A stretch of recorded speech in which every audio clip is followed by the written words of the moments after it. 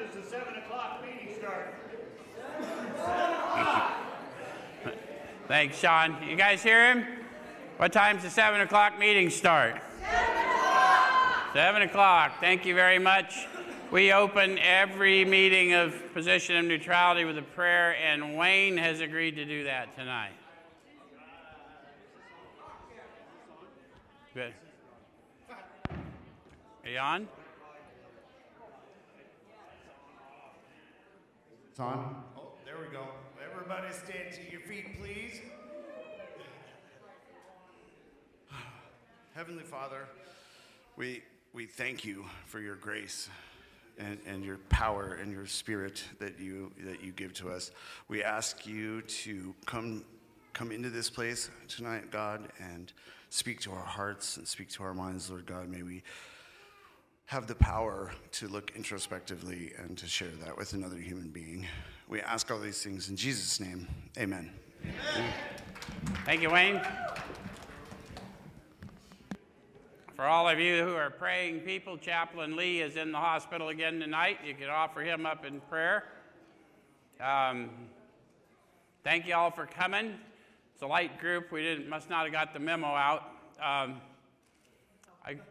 Some of you, how many of you are alumni? A bunch of you. What are we going to do? First of all, thanks for coming out. And second, you've probably been seeing on social media the surveys that are out there. We're trying to continue to track outcomes out in the community. Those of you that are out killing it, we need the policymakers and people in the community to know that you're still doing good. So we're tracking data about the jobs you have and you know, the successes you're having out there. So it has nothing to do with the stuff we had to do with access. I know I've seen some of that chatter. This is all about making sure the people at the legislature and the city council and at, you know, all levels of government know that people come out of here, they succeed at high rates, and they're achieving things that have never been thought possible. But we need your help to fill out those surveys, so when you see them either on this broadcast later, if you look at it, or on any of our social media, if you just follow the links. And if you guys are still in touch with some of your other graduates, if you would do that, those of you watching us online, you know, click on that link and send us back. We're trying to get those survey results because it matters when we go to the legislature and to various places where we're trying to get policy that's more friendly to what we try and do here. Yeah? So, how many of you are here for the first time tonight? Okay, you guys. So, first of all, welcome, and second, let us warn you in advance, you're liable to experience us just a little different than other meetings of other fellowships that you may have attended, and the primary reason that's liable to happen is that we intend for you to have a different experience here. What we do, we've been doing for lots of years. We just take a look at the suggested instruction for a step or so a week directly out of this book, and we use this book in 12-step recovery. Why? The process described by the authors of this book has been proven to work for addicts of the hopeless variety, addicts to alcohol and other substances. Yes? So what I'm doing up here is trying to show you how I find my experience in the book, because it's a book of experience. It's their testimony, the first 100 who recovered, and their witness of the first several thousand who recovered. So I'm going to try and show you how I find my experience, and I'm going to encourage you to have your experience, and if we both do our job, we'll share a spiritual experience in this room tonight. How many have you been there before and can witness for these folks that happen? So those of you that are online, they raised their hands, signifying when we speak to you of a spiritual experience in 12-step recovery, we're talking about a sensory experience, tangible. You will feel it. When you do, I'll know. And I'll call it to your attention, because we would cheat you to talk to you about the power we call God without giving you a demonstration of that power. And we got this little thing we do here, if you've never been here before. When I say God, you say power. Because some people come here and they're confused about certain theological concepts, and they don't understand we're talking about tangible sensory power to restore, to redeem, to recreate. Yes? Okay, so tonight we're in steps 5, 6, and 7. And we're in the chapter, to Sean's point, entitled Into Action. Sean brings up a good point. You notice how we went from how it works into action? Do you know why? How many of you tried to think your way into better acting in your active addiction? How many of you struggled with that? So we are a class of people who cannot think our way into better acting. We have to act our way into better thinking. Does that make sense? So they didn't put a chapter in here into thinking. They went right into action. Make sense? Okay.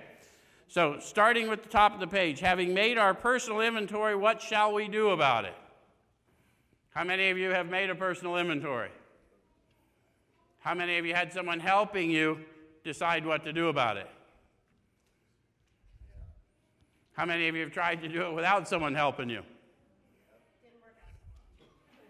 Well, I think people feel a little ashamed of that, but the truth is, if it's something they told us last week, it's something most of us have never attempted, there is no reason you should know how. There's absolutely no reason you should know how. And those of us who have done it before that are trying to guide you, we don't know what's in your inventory, but we can show you what's in ours. We can show you how to get to a product that's going to help you with the rest of the steps. Does it make sense? Okay. So it says we've been trying to get a new attitude, a new relationship with our Creator, and to discover the obstacles in our path. Is that what you've been trying to do? Nobody's saying nothing. It's a light crowd tonight. I don't know what happened.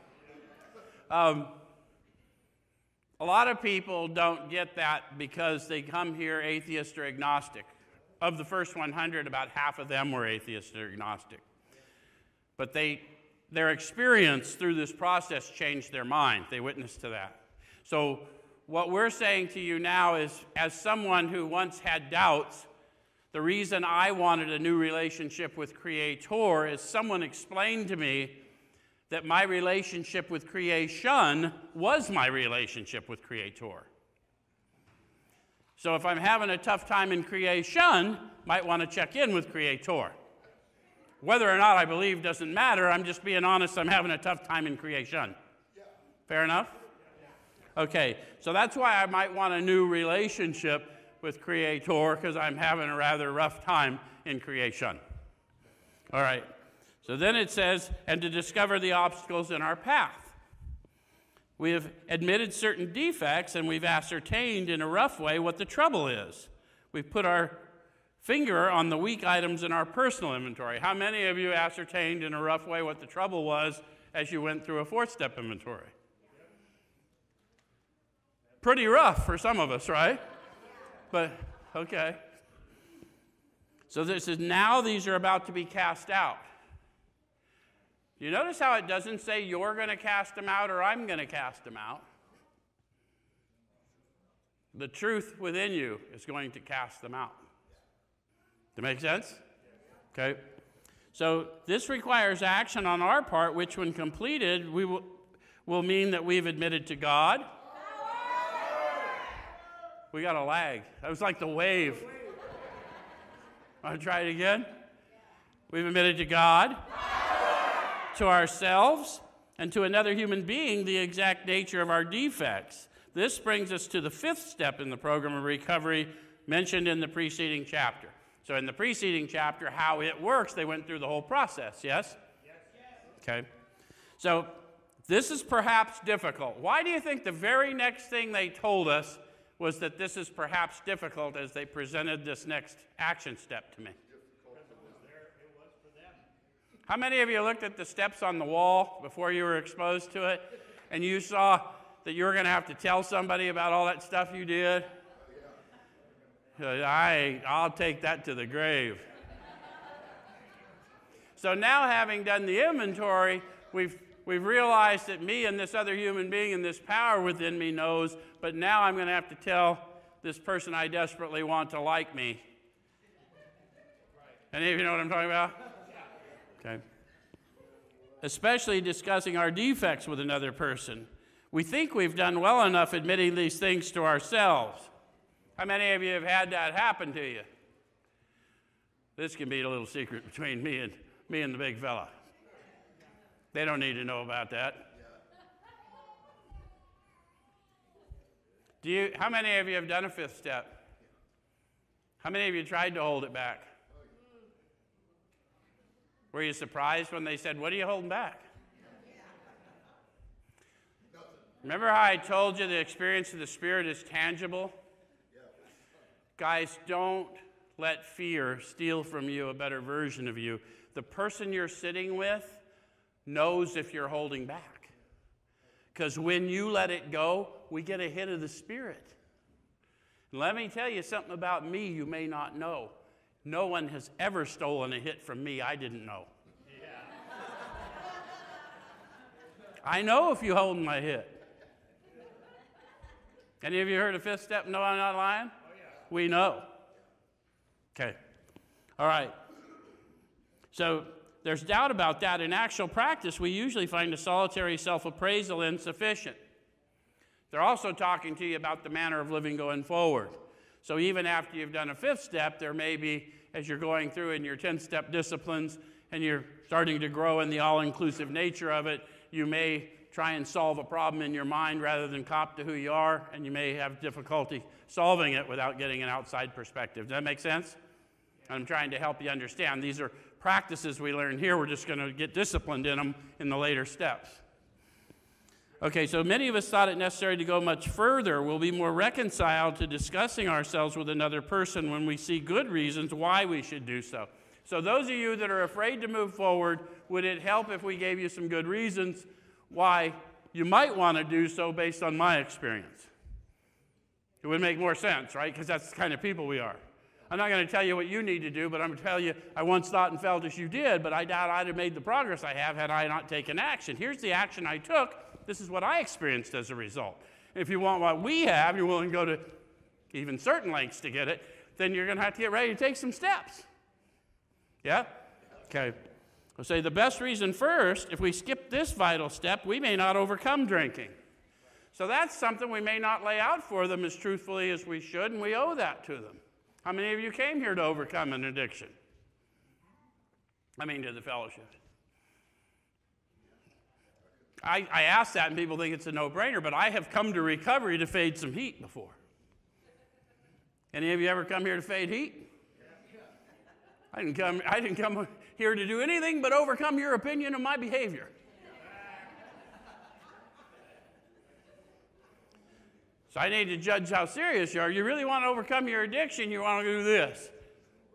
If you're not, then do you, boo, right? Okay. So time after time, newcomers have tried to keep to themselves certain facts about their lives. Any of you had some certain facts about your life you just soon kept to yourself? Let me talk to you about the gravity of that. Doesn't matter to me if the Spirit sent me and you together what you've got to say. That it's none of my business.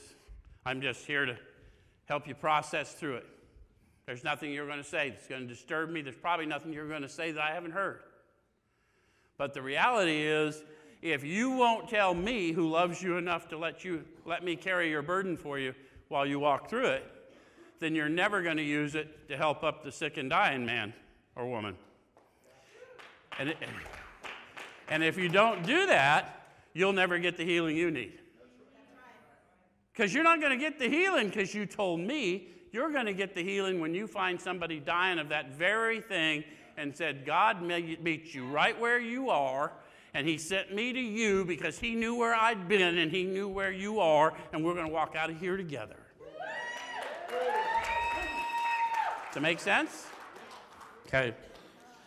So then it says, trying to avoid this humbling experience, they've turned to easier methods. Almost invariably, they got drunk. Again, we may not overcome our addiction if we don't dig in. That's all. Okay. So having persevered with the rest of the program, they wondered why they fell. How many of you have had that issue? Did everything you thought you were supposed to do and then got spun?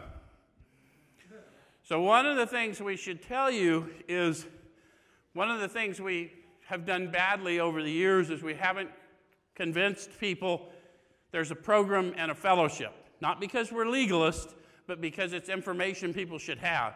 Sitting in rooms is not being in the program, even though that's how we say it. You can be in the fellowship and not be in the program. But if you're in the program, it's a manner of living, and it goes on for life. So there is no rest of the program, because the decision I made in 3 was that I would advocate for my brother or sister as long as I had breath in my lungs. Yeah. So as long as I'm still sucking air, I ain't done. Does that make sense? And that's what we need to help people understand. It's a manner of living. It requires rigorous honesty of me to me. Well, people always think outward, but it's not. If you want to find this power, the desire must come from within. You want to grow in this power, the desire must come from within. No amount of trickery, or it's not going to work. Okay, so we think the reason is they never completed their house cleaning. How many of you thought that doing the 4th step and maybe everything you could think of in the 5th step was completing your house cleaning? We could think that, right? The house cleaning is taking, now that I'm properly armed with the facts about myself, and I've gotten my spirit empowered through going through the freedom step, the purpose step, the 9th step. Now I'm in the big amends, the 12th step, and that's where the house gets cleaned. I have repurposed what I thought was a wasted life in service to my brothers and sisters.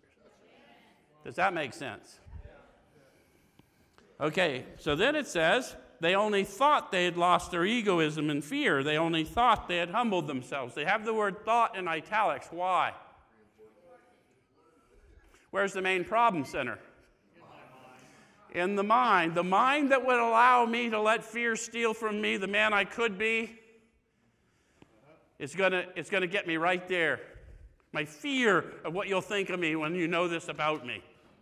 Yes? So you don't think your way into selflessness. You have to act your way into selflessness. Does it make sense? And you really won't act your way into selflessness. All you'll do is offer yourself to someone else, and in the process of meeting their needs, your needs will be met, and you'll learn what it is to be rid of self. Yes? Okay. But they had not learned enough of humility, fearlessness, and honesty in the sense we find it necessary until they told someone else all their life story. All is in italics. Why do they emphasize that? Because my life didn't end when I came to recovery. In fact, in a very real way, I was dying one day at a time till I came to recovery and entered into this. And that was the first time I started to live. And again, as long as I got breath in my lungs, I haven't lived all my life story. Does that make sense? More than most people, the alcoholic leads a double life. He's very much the actor. To the outer world, he presents his stage character.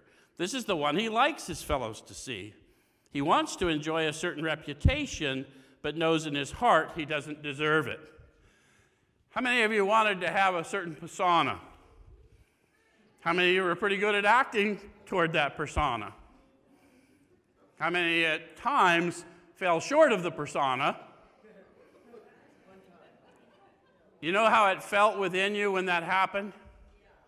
I want to be thought of this way, but I know I don't deserve it. They're talking about the storm, the battle within, that will cause us to medicate. Does that make sense? It's sensory, isn't it? Who's feeling what I'm putting down here? Yeah, that's the power we call God. That's not happening from up here. That's happening in you. Okay, so it says the inconsistency is made worse by the things he does on his sprees. How many of you had sprees? Coming to his senses, he's revolted at certain episodes he vaguely remembers. Anybody? Hope they didn't see that. For most of you, they probably had it on camera. These memories are a nightmare. He trembles to think someone might have observed him. As fast as he can, he pushes these memories far inside himself. He hopes they'll never see the light of day. He's under constant fear and tension, and that makes for more drinking. So, any of you relate to that plan? Man, I hope no one saw that. Push it down. Push it down far inside myself. Where's the power found? Deep down inside. I'm pushing down all that garbage on top of that light that I need to live. Y'all relate to the plan? It's not a very good plan, is it? No, but we all recognize it as humans, don't we? We got to grow in the Spirit so that we know that there are no secrets in the realm of the Spirit. And we get freer and freer and freer of the idea that we can't make a mistake and still be in service. Yes? Okay. So then it says psychologists are inclined to agree with us. How many of you have been to a mental health professional? I should see a lot more hands.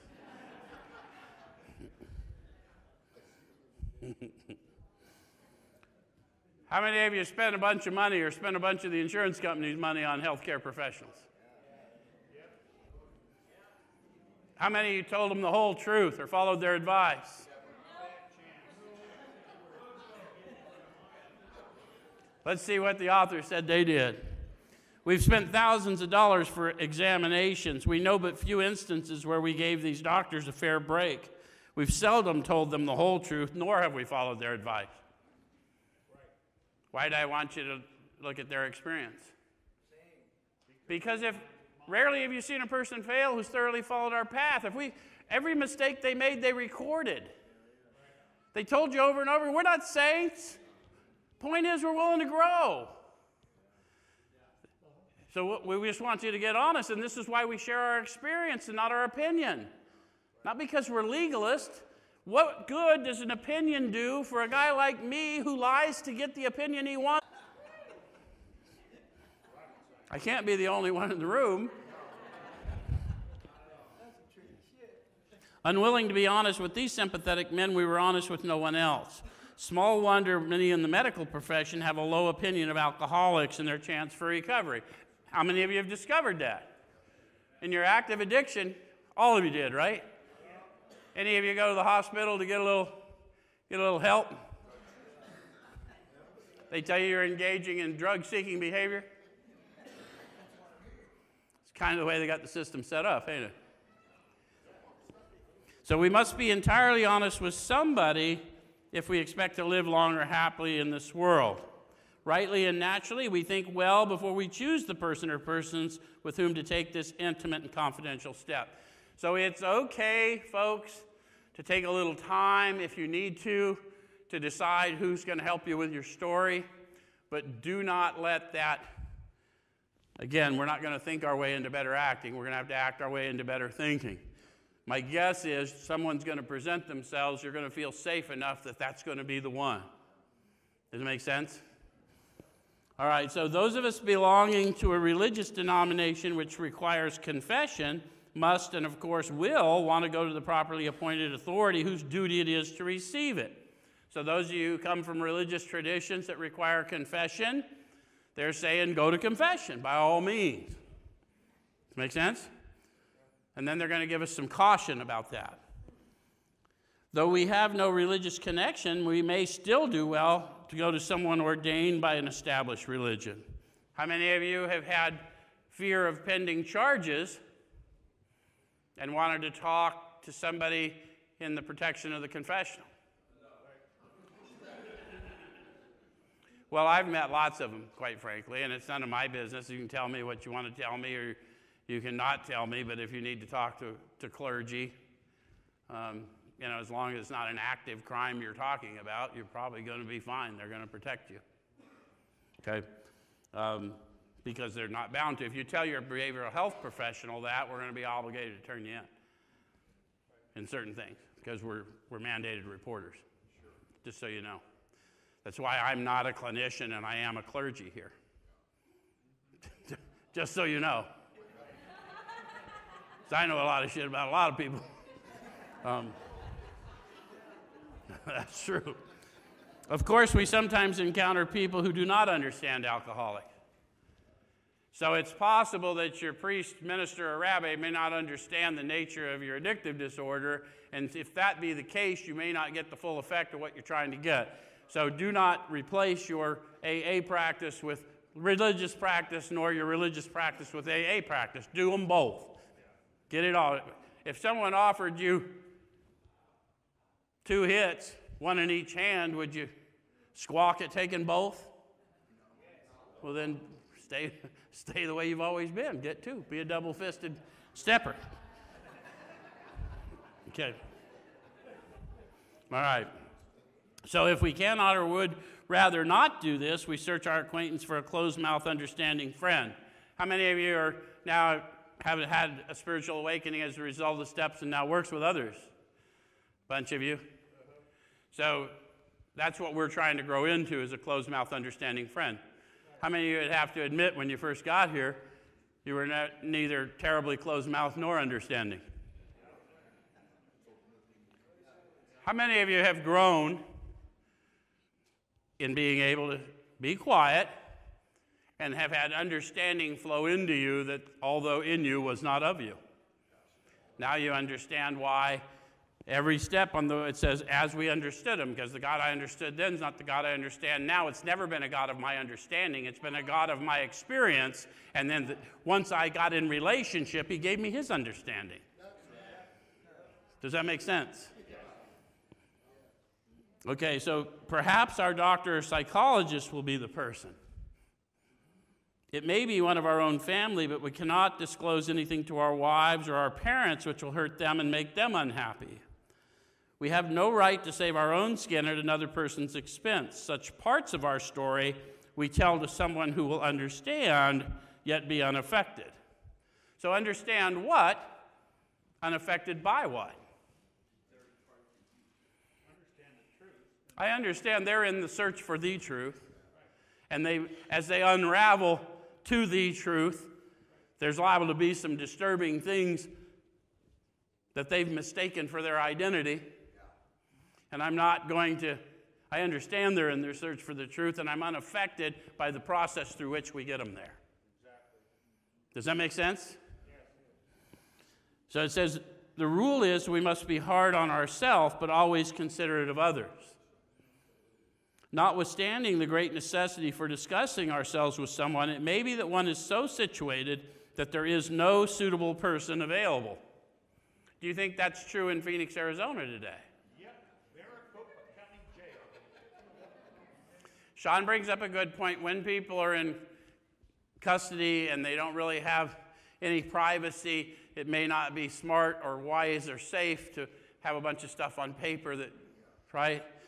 So they're going to talk to us about the experience of prepping.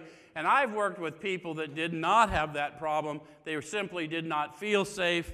And one of the things that was impactful to me when the guy who took me through the steps, he asked me, how do you feel? I said, I don't feel safe. He said, if you don't feel safe, you are not safe. Let's keep you moving. So what I would say to anyone that's working with somebody who doesn't feel safe, let's find out if we can, what action can we take to get you feeling safe? Does that make sense? Because we don't need to do anything until you're ready, because it won't work till you are, right? Okay. So it may be the one so situated there is no suitable person available. If that's so, this step may be postponed. Only, however, if we hold ourselves in complete readiness to go through with it at the first opportunity. If someone's telling you that and they are sincere, you'll know. And if they're not sincere, it doesn't matter. You can't lie to me without my permission. I'll still know, and I'm okay to leave you there. I mean, I wish I didn't have to, but I'm not so silly. It's not my power you're seeking. Okay? So we say this because we're very anxious that we talk to the right person. It's important that he be able to keep a confidence, more job description for those of you that are growing into people who help other people. Be able to keep a confidence that he fully understand and approve what we are driving at, and that he will not try and change our plan.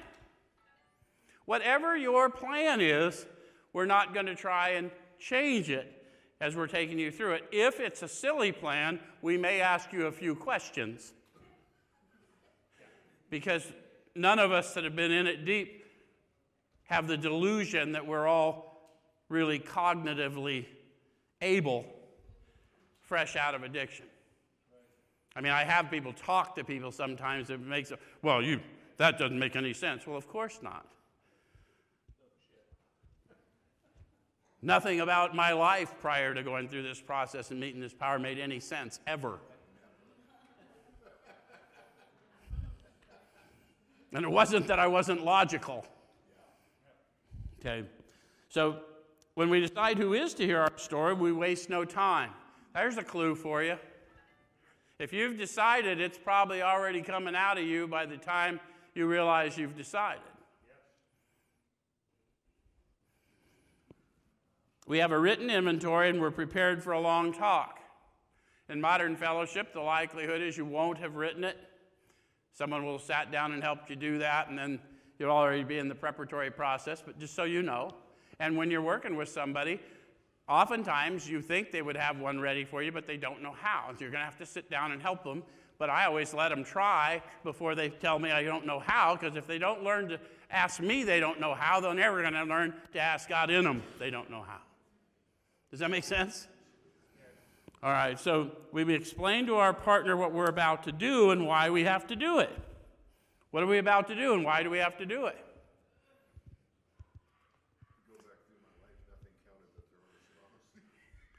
Yeah, they wrote this book thinking they could send it out into the world, people would read it and recover on their own, and they found out that wasn't true, that they didn't have success with that. So they're now speaking to the person taking you through this step, and it'll be my job to say, this is what I had to do, and this is why I had to do it, and this is why what I experienced as a result. Are you prepared to proceed? Does it make sense? All right, so he should realize that we're engaged upon a life and death errand. Most people approached in this way will be glad to help. They'll be honored by our confidence. How many of you have been honored when somebody came to you and asked you to help them with something? How many of you discovered what an honor it is when they literally are entrusting their life to you, which is what's up? So anyone that's in the Spirit will know, I can feel you guys feeling me, you are never going to find any of us that are serious about this too busy to help you with your story when you're ready. I guarantee you. If we have to stop what we're doing, we'll go do it, right? That doesn't mean that we're going to rearrange our whole schedule so it fits yours. But if you need to get it out, we're going to stop whatever we're doing, and we're going to get it done. And if you got time, I got time, right? Make sense? Okay. Got to remember it really is a life and death errand. How many of you have been around this addiction thing long enough to know you talked to somebody one day and you read about their overdose the next? How'd you like to be the one that was supposed to meet them? You don't want to be that guy. Okay, so it says we pocket our pride and go to it. They're giving us a metaphor. You get the metaphor?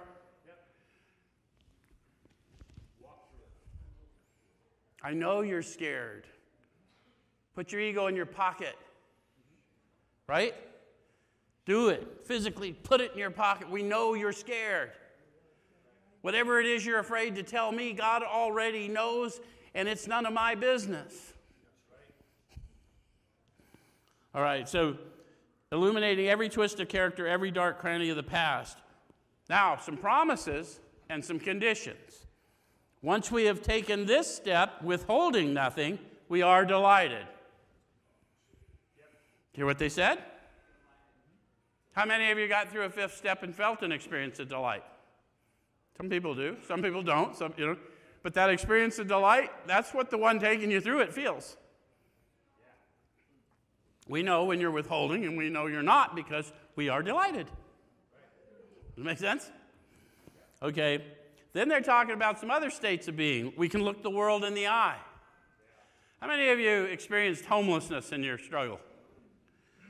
The promise of us being able to look the world in the eye when we have made a conscious effort to never let that happen through our whole, yes?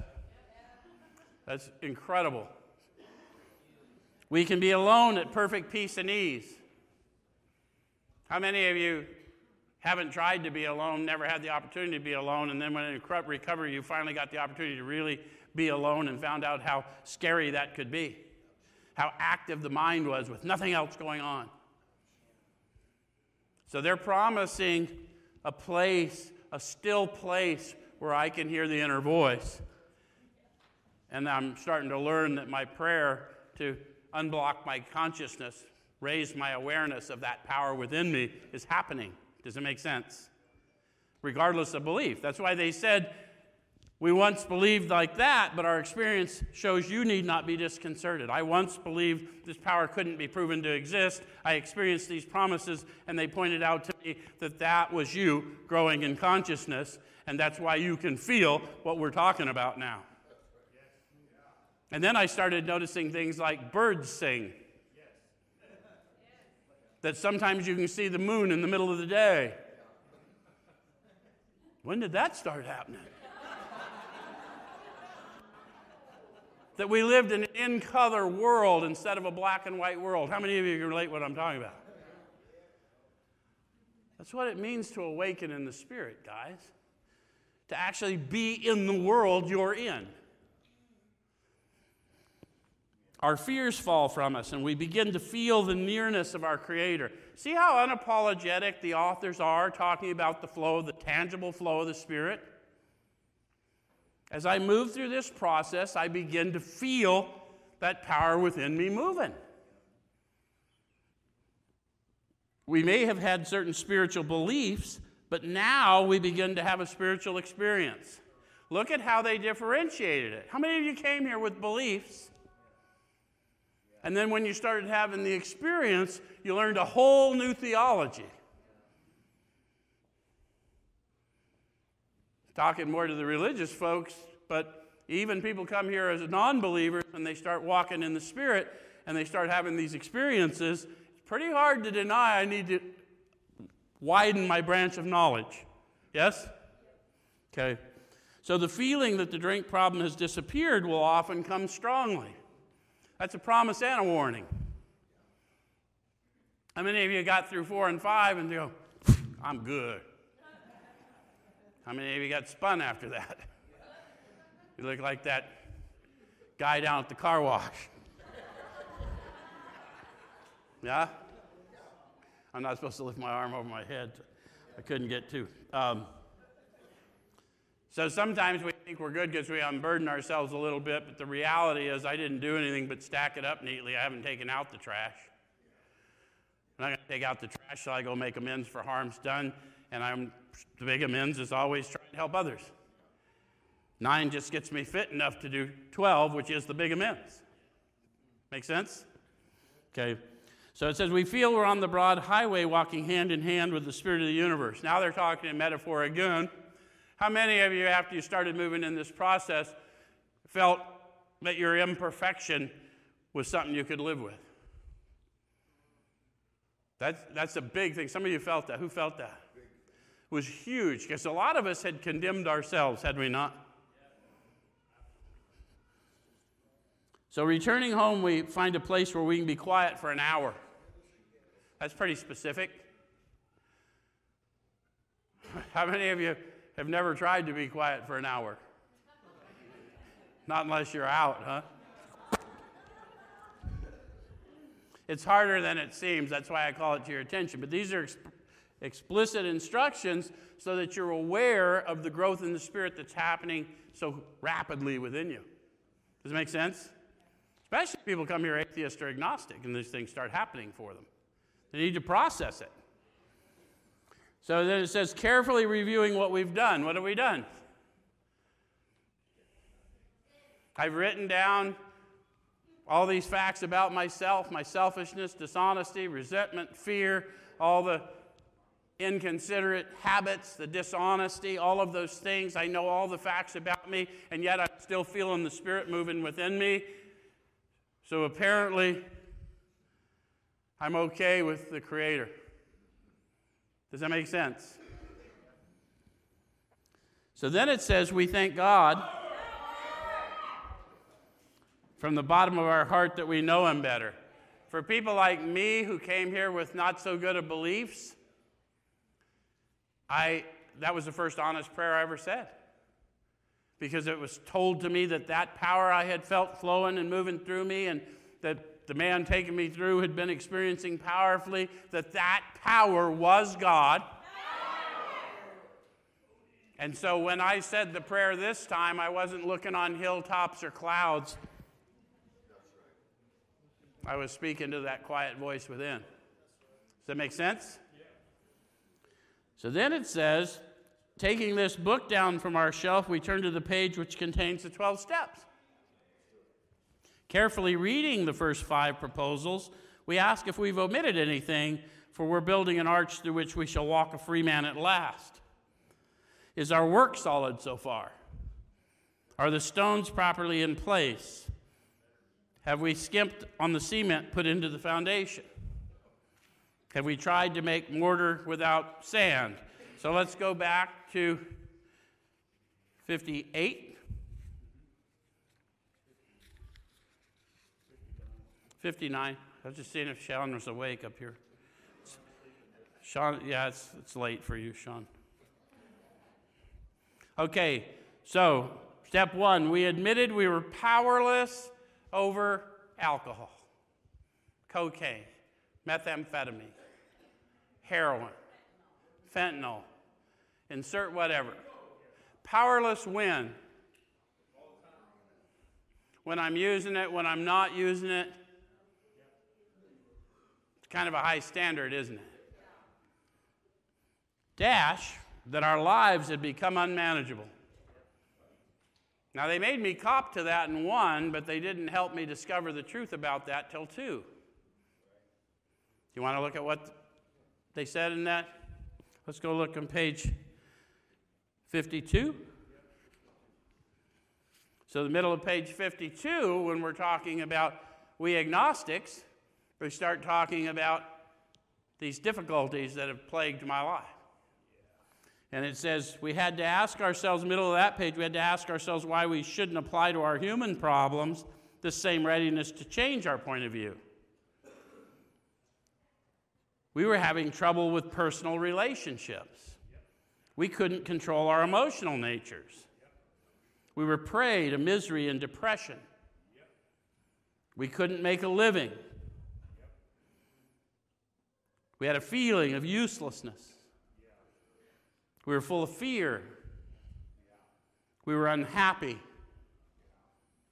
We couldn't seem to be of real help to other people. See, that's my human problems. And alcohol and methamphetamines and cocaine were my solution for that until they weren't. Does it make sense? Which explains why I could sober up, but then I would twist off again, because this had not been addressed. Does that make sense? Okay, so are we on the same point? We're still okay with that admission? All right, then step 2 says we came to believe that a power, you're supposed to say God now, that a power greater than ourselves could restore us to sanity. Why is it so important that we get you thinking of tangible power and not the word God that might push you off? Because power is something we're all used to seeking too. I've been seeking power in the world. It's what got me into some of the pickles I got in. I looked for power in syringes and pipes and bottles too. And now they're telling me I was looking in the wrong place. I got to look within. And they told me where I was going to find it and how I was going to find it. How am I going to find it? Deep down inside, and sometimes I'm going to have to search fearlessly. They told me that very clearly, didn't they? And they told me the reason I didn't know about it being there is that it was obscured. That power and purpose was obscured by calamity, pomp, and worship. All the more reason I did this inventory to see what that looked like, yes? Okay. And it says it could restore us to sanity. That's not a high bar. I encountered this power, and I'm willing to believe it could restore me. But it's important for you to understand when we're talking 12-step recovery what we're talking about with sanity and insanity as opposed to what you hear in our fellowships. How many of you have heard the thing in the fellowships? Well, insanity is doing the same thing expecting a different result. Well, that's not alcoholic insanity. Because any of you that took it as far as I did, we did the same thing with no expectation of a different result. What they said to me about this alcoholic insanity is it's a lack of proportion, the inability to think clearly.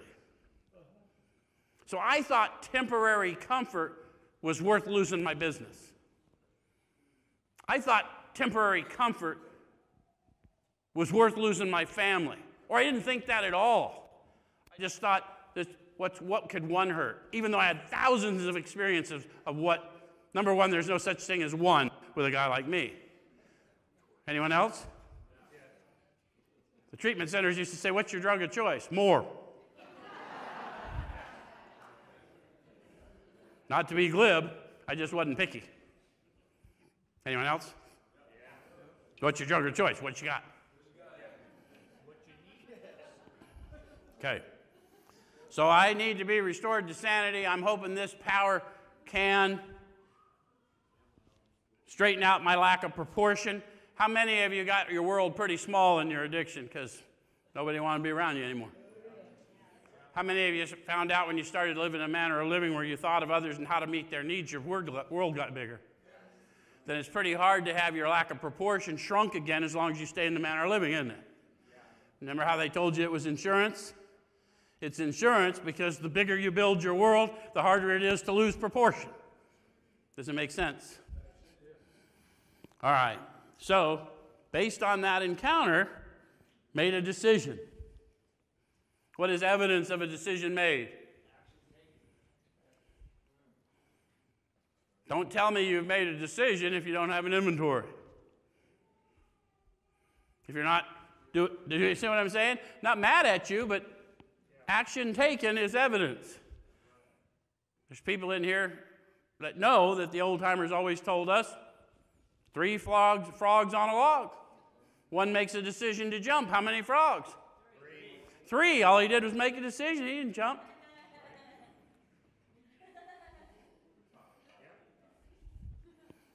To turn our will and our lives over to the care of God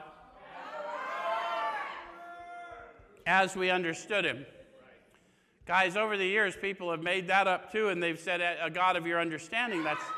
That's not what they said. At this phase of your development, they're telling you of how they understood the experience. They said half of them were atheists or agnostics in the beginning. The God of their understanding did not exist, but they got shown this experience. And as they grew in the experience, understanding came into them. Don't believe the nonsense we hear in our fellowships. Our fellowships are not our programs. Ain't mad at them, they're just repeating what they've heard. But if you read the book, which is the witness of the first 100 and their experience with the first several thousand, what I'm telling you is absolute fact. And they'll later talk to you in a vision when you're out and you've already done all this work. Abandon yourself to God as you understand God. But that's in a vision when I'm out ministering and I'm his hands and feet. Whole different experience of thinking it's a light bulb or a chair. Does that make sense? Okay. And I can show you all these parts of the book if you think that crazy fucker's just lying to us. Because I have a fairly good grounding in what this book says, and the book that founded this, I can tell you a little about that too. Okay, so then it says, made a searching and fearless moral inventory of ourselves. By this stage, we should have done that. Yeah? And then it says, admitted to God, to ourselves, and to another human being, the exact nature of our wrong.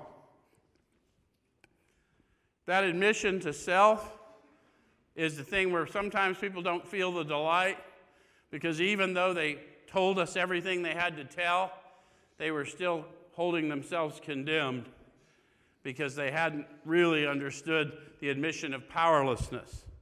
And it's not an excuse. We've all conducted bad behavior, but I'm powerless to change how I behaved a year ago. The only thing I can possibly do is ask for power to grow into a better guy and hopefully help someone else either heal from what I did to those others or avoid those experiences going forward. But if I don't internalize that the manner of living needs to be activated for me to get the promises, I may still be holding on to guilt, shame, and remorse right here at 5. Does that make sense? And if you're working with somebody and you're feeling them, but you can tell they're not feeling what they need to be feeling, then let's deconstruct it a little bit. Just a few more questions. Does it make sense? God met you where you are, right? You're good with God. You're good with me. Why aren't you good with you? Make sense?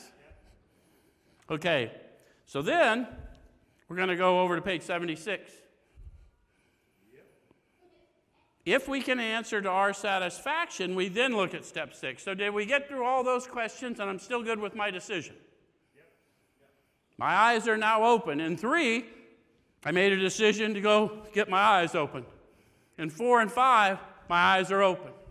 I know what I did, I know who I did it to, and I know what I'm going to need to go admit to them, and then they'll tell me what I got to do to make it right. Right? So it says we've emphasized willingness as being indispensable. You get that? Willingness is indispensable. Are we now ready to let God remove from us all the things which we've admitted are objectionable? Question mark. There's always a question mark because that's the time to go introspective. Eyesight without insight is spiritual blindness. Am I now ready to let Him remove it from me?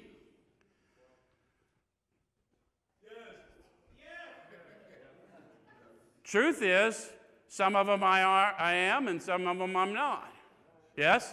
This might be the time to start looking at what the process looks like, right? Because it's not going to work unless I'm honest. Okay?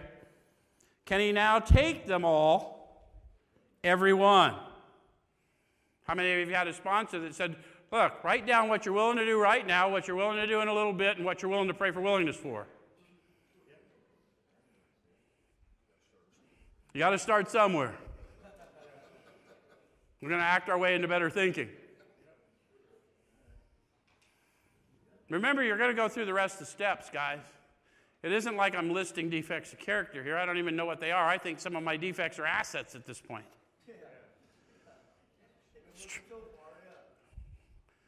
Yeah. Yeah. The way I meet all of you guys working real good.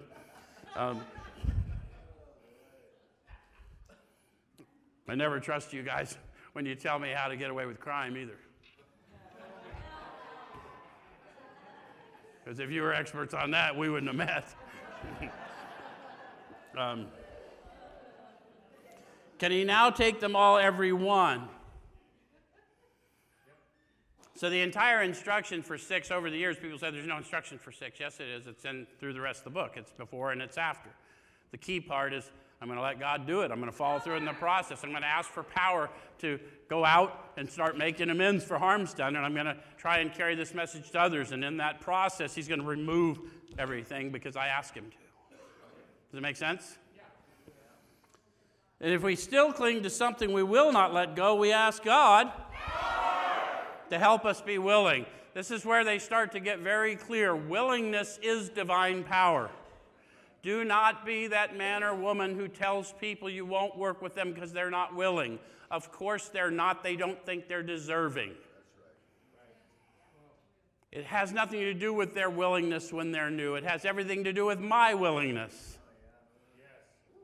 I'm going to show you dignity even if you don't think you deserve it. If you push me away, I'll go. If you call me back, I'll come. Because the fact is, none of us gets access to this power on our own. Someone imparts it to us through loving kindness. Does that make sense? Then it says, when ready, we say something like this. My Creator, I'm now willing that you should have all of me, good and bad. I pray that you now remove from me every single defect of character which stands in the way of my usefulness to you and my fellows. Grant me strength as I go out from here to do your bidding. Amen. I call to your attention, 3 doesn't have an amen on purpose. It was only half the prayer. I wasn't armed with the facts. God doesn't make too hard terms on those. Does it make sense? So until my eyes are open and I now know what's in front of me, now I need agreement because I need power. And I only tell you that so you understand where you're going, because if you read the 12 and 12, Bill tells you, this is the step that separates the men from the boys.